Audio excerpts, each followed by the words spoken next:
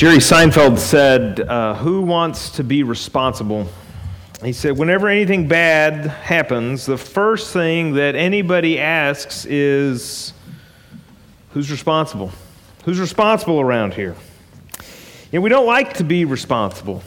We sort of shirk that. And I don't always mean in like work, but there's just something inside of us that we don't want to take responsibility for things. We don't want to be the responsible one. We don't want to have a problem. We want to sort of, other people have problems. We want to spread the blame around.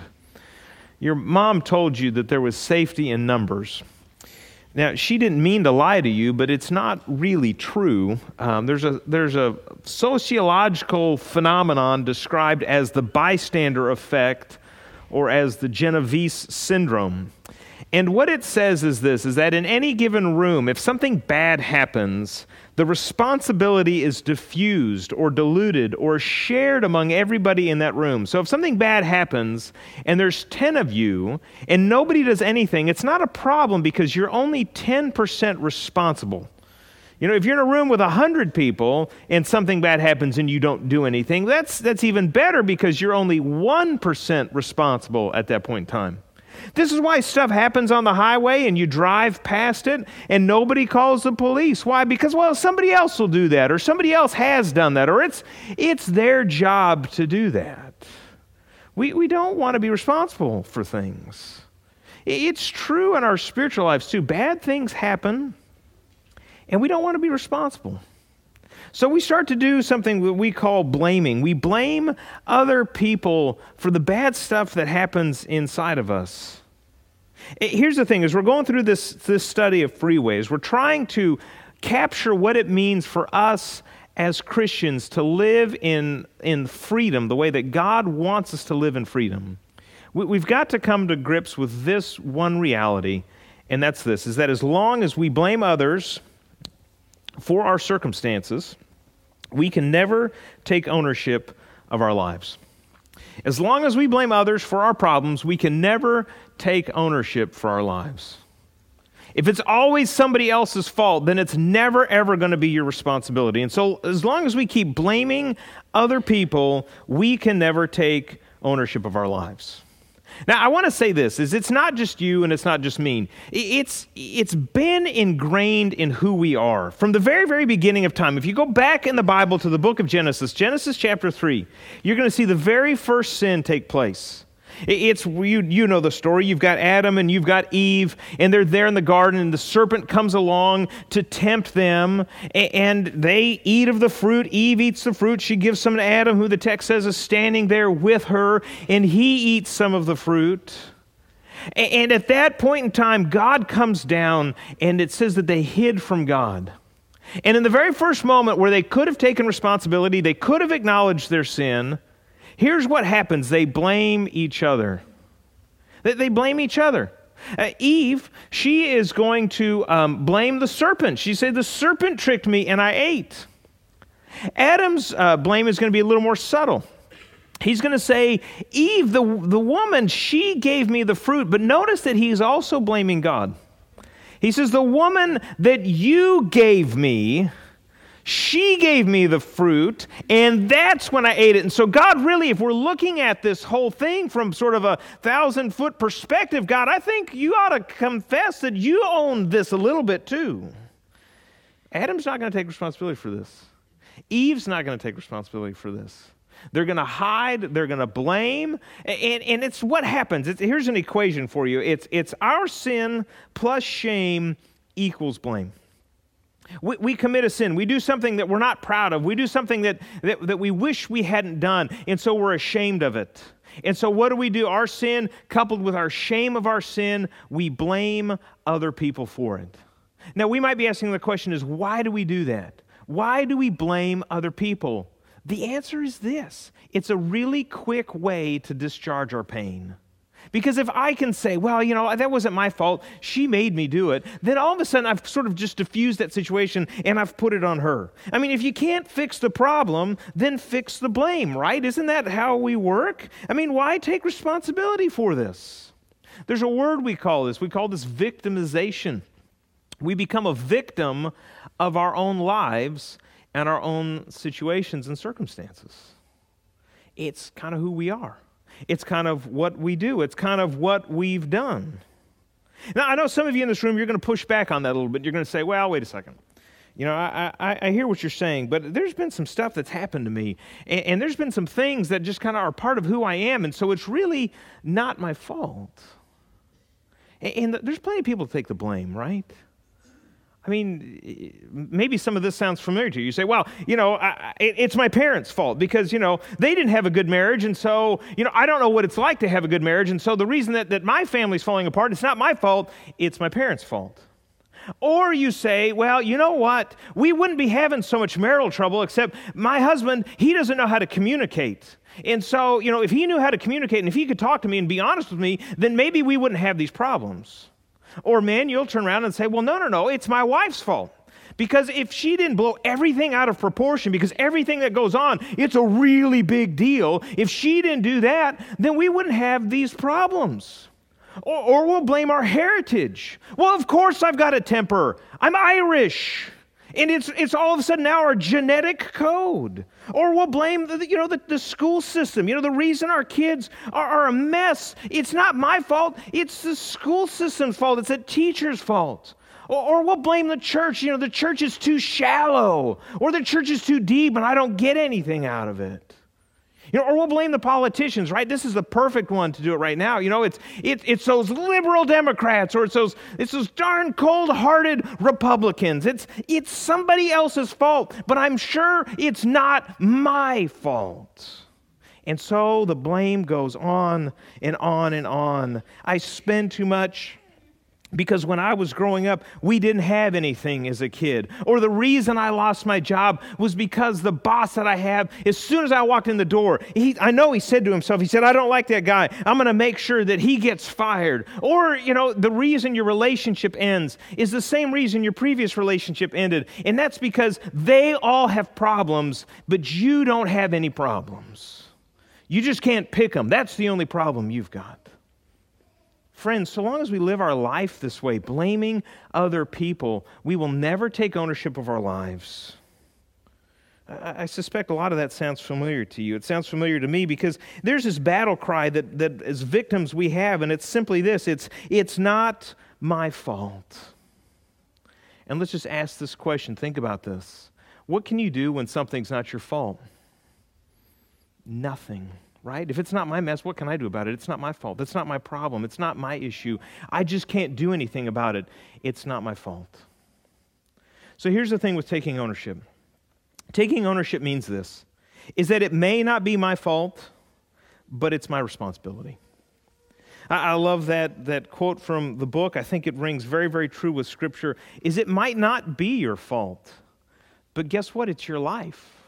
And so guess what? It's your responsibility.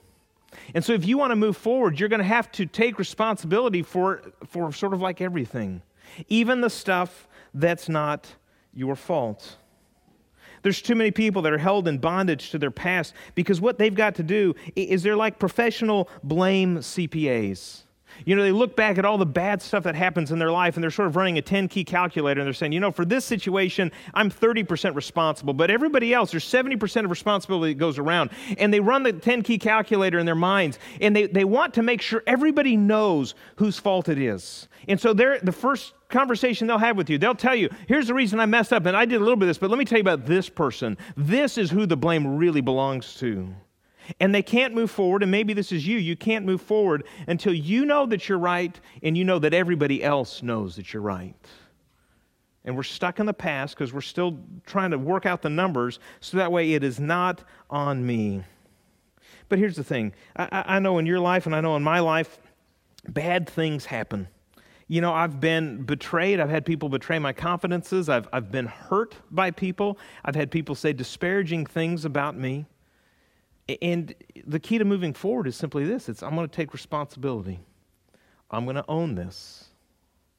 Think about it this way. If you were to leave here today, and God forbid this should happen, but let's say you were going to leave here today and you got into an accident. Maybe you're pulling into, the parking lot at Chipotle. That's where I see a lot of you after church. You pull in there and you get nailed by another car.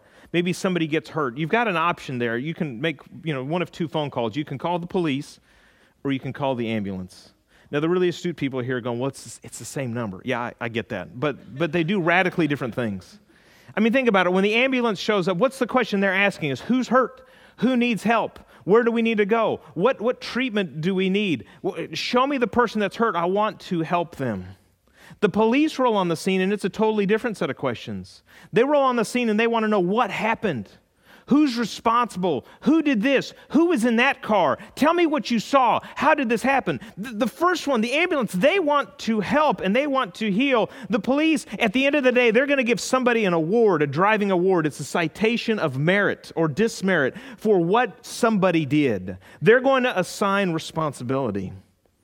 And in this room, I'll tell you, there's a lot of people I know, just because I know people, there's a lot of people in this room who you have spent your entire life calling the emotional and the spiritual police. And all you really want to do is you want to make sure the right people get the blame. And you've never once picked up the phone and said, I'm hurting. God, I need some help. Can you bring some healing to me? And it's time for us to move past that. There's three simple words that lead us to this place of healing. And those three simple words are this. It's I own it. I own it. I'm going to own this. And the beauty of owning it is this, is that when we stop assigning blame and we take ownership of our lives, when we take ownership of our past, our problems, our sin, our pain, our forgiveness issues, our relationship issues, it's your notes. You can put in whatever the issues are you want to put in there. But once you take ownership of those things, guess what happens? You can trade it in for God's best. I love this quote in the book. You can't blame your way to freedom. It is 110% true. You can't blame your way to freedom. I know some of you are out there, you're going, well, what does it look like for me to take ownership of my life? Well, how about this? We're getting ready to be in Little League baseball season. The season I really love Little League baseball. We're going to spend some time out there.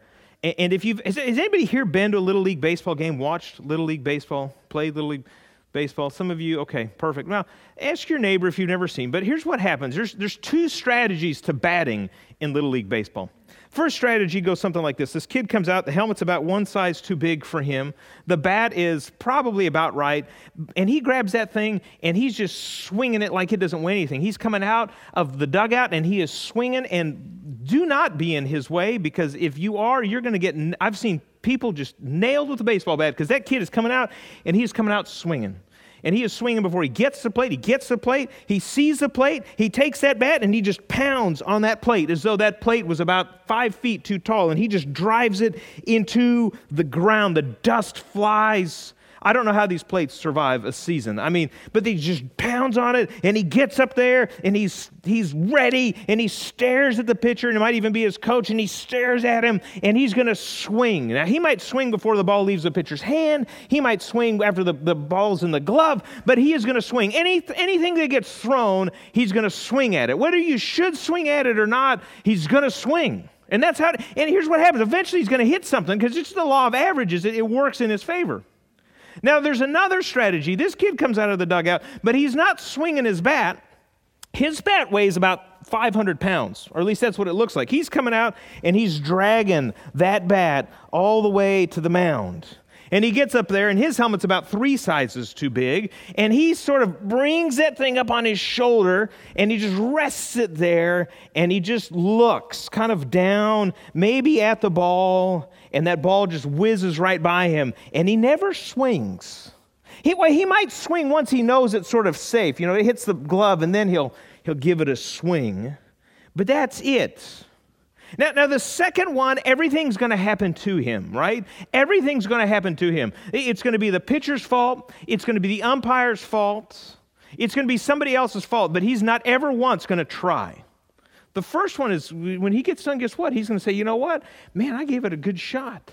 I hit that ball. I swung at it. I went down swinging. I tell you, I think so often in our lives we are just hoping for a walk. We come up to the plate and we just are saying, I just want to get hit with the ball, because then at least I'd be guaranteed to get on base. Friends, that's no way to live our lives. It's time to take ownership and to give it a shot. Here's the thing. You can watch ESPN all you want. I've yet to see a highlight reel of spectacular walks. It's just not going to be like, man, this guy took base like a pro. It doesn't happen. We've got to take ownership of our lives. We've got to try to make something of what's there. And here's the thing. The practical reality is this, is that unless you take ownership of it, you can't trade it in because you can't upgrade what you don't own. Well, think about this for a second. Really, you can't upgrade what you don't own. So if everything's happened to you and none of it's your fault and you can't own any of it, you can't trade it in for God's best because you can't upgrade what you don't own. Try it. Try it tomorrow. Ask to borrow your coworker's car. Take it to Gary Force and say, I'd like to trade this in for something that I would like to drive. Try to trade in somebody else's car. See how far you get with that. Today it's Sunday. There's going to be open houses all over Bowling Green. Get yourself an open house sign and a for sale sign. Find a house in Bowling Green you think is worth something and stick it in their yard and try to sell their house.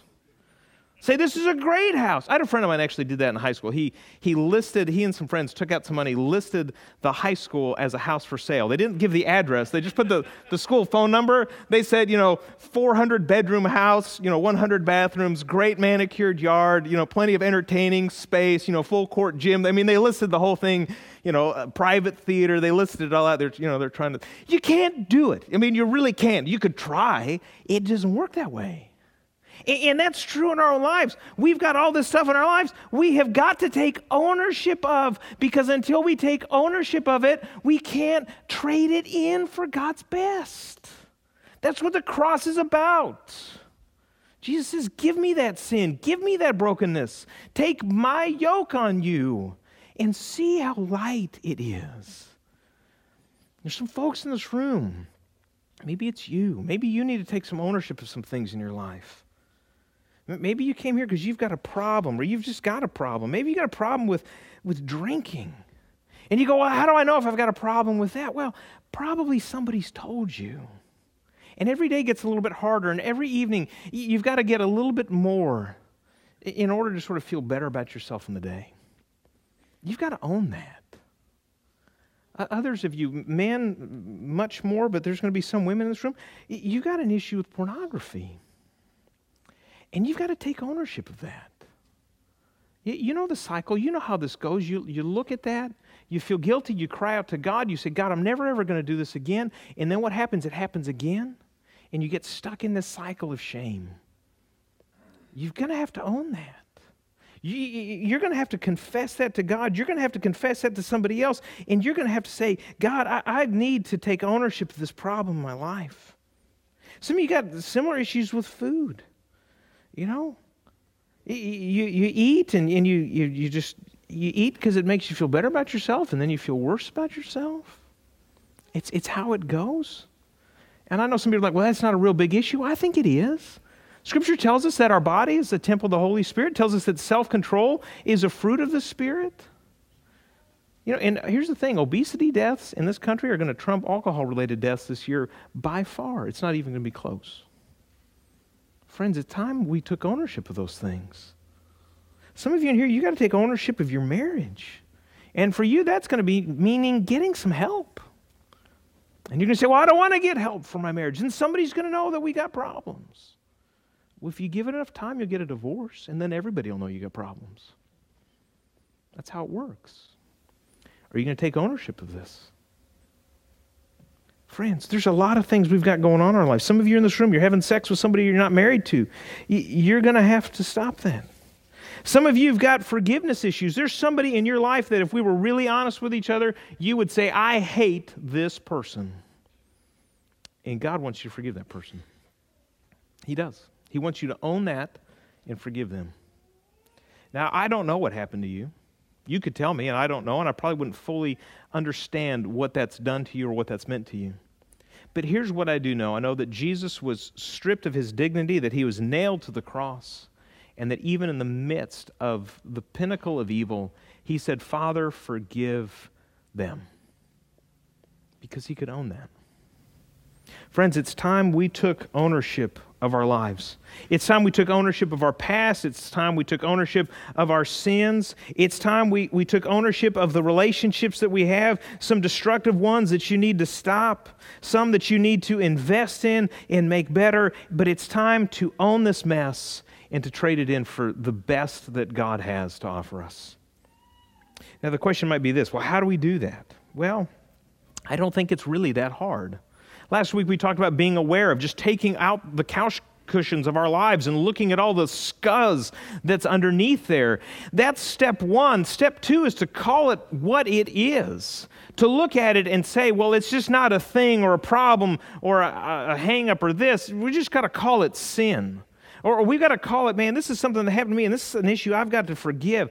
We've just got to acknowledge it. And then I think Scripture's pretty clear that we've got to confess that to God. Now, some of you, maybe you've done that. You say, I don't still feel like I've got a lot of ownership over that. Maybe that's why Scripture also tells us to confess that to another believer. It says, confess your sins to each other. And there's healing that comes in that. Sometimes that's what ownership means. Is I've got to own it. I've got to confess it. I've got to acknowledge it. And then I think the third step is simply this. It's God, what do I do now? Now that I know it, it's there. Now that I've acknowledged it, now that I've admitted it to you, what do I do now? And for some of you, that's going to mean you're going to need to get some help. That might mean some counseling. That might mean you got to make a phone call to me tomorrow and say, Weston, I've got this problem. What do I do about it? Who do I see? Who can I talk to? I'd be glad to tell you that. Some of you are going to have to take some ownership of that. Some of you are going to have to say those hard words of, I forgive you. Some of you are going to have to make some changes in your life.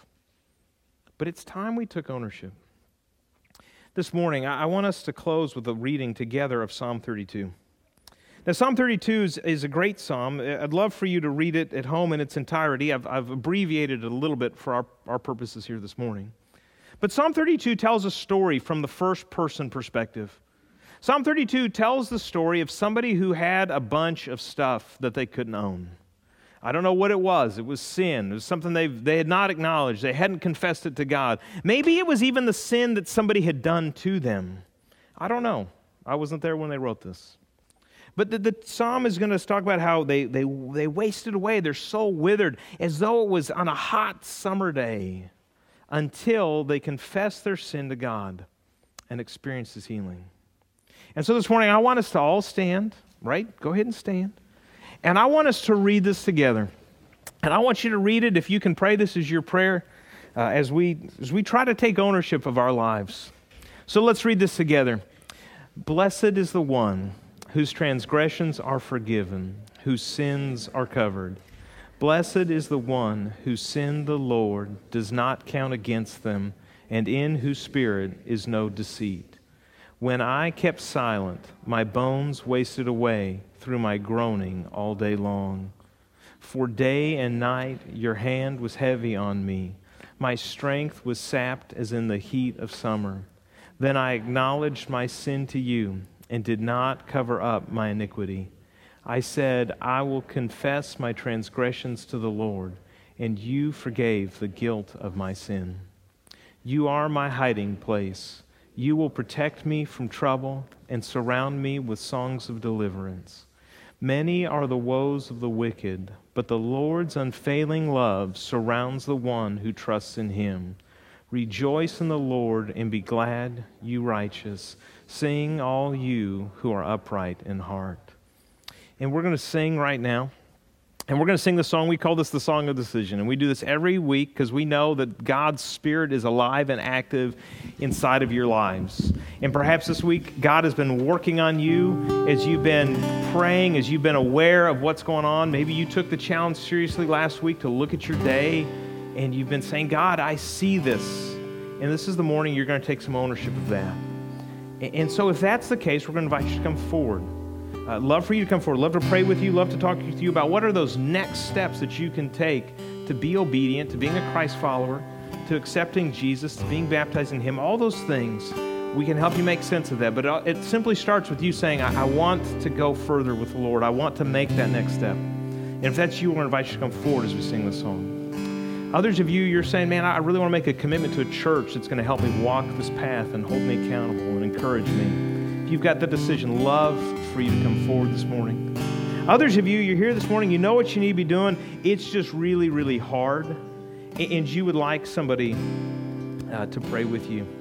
I'm going to be down here. I would love to pray with you. Jared is going to be down here. He'd love to pray with you. Robin's going to be down here. She would love to pray with you. But friends, this morning, it's time for us to not say, yeah, I'm going to take ownership of this tomorrow. We've done that for too long. It's time to say, today's the day I'm going to own this. Today's the day it's going to be different. Today's the day I'm going to let God make a difference. We've experienced this for too long, this wasting away, this playing pretend like it doesn't exist and like it's not an issue or that it's somebody else's fault. You can't upgrade what you don't own. This morning it's time to own it and to trade it in for the very best that God has. Let's sing together.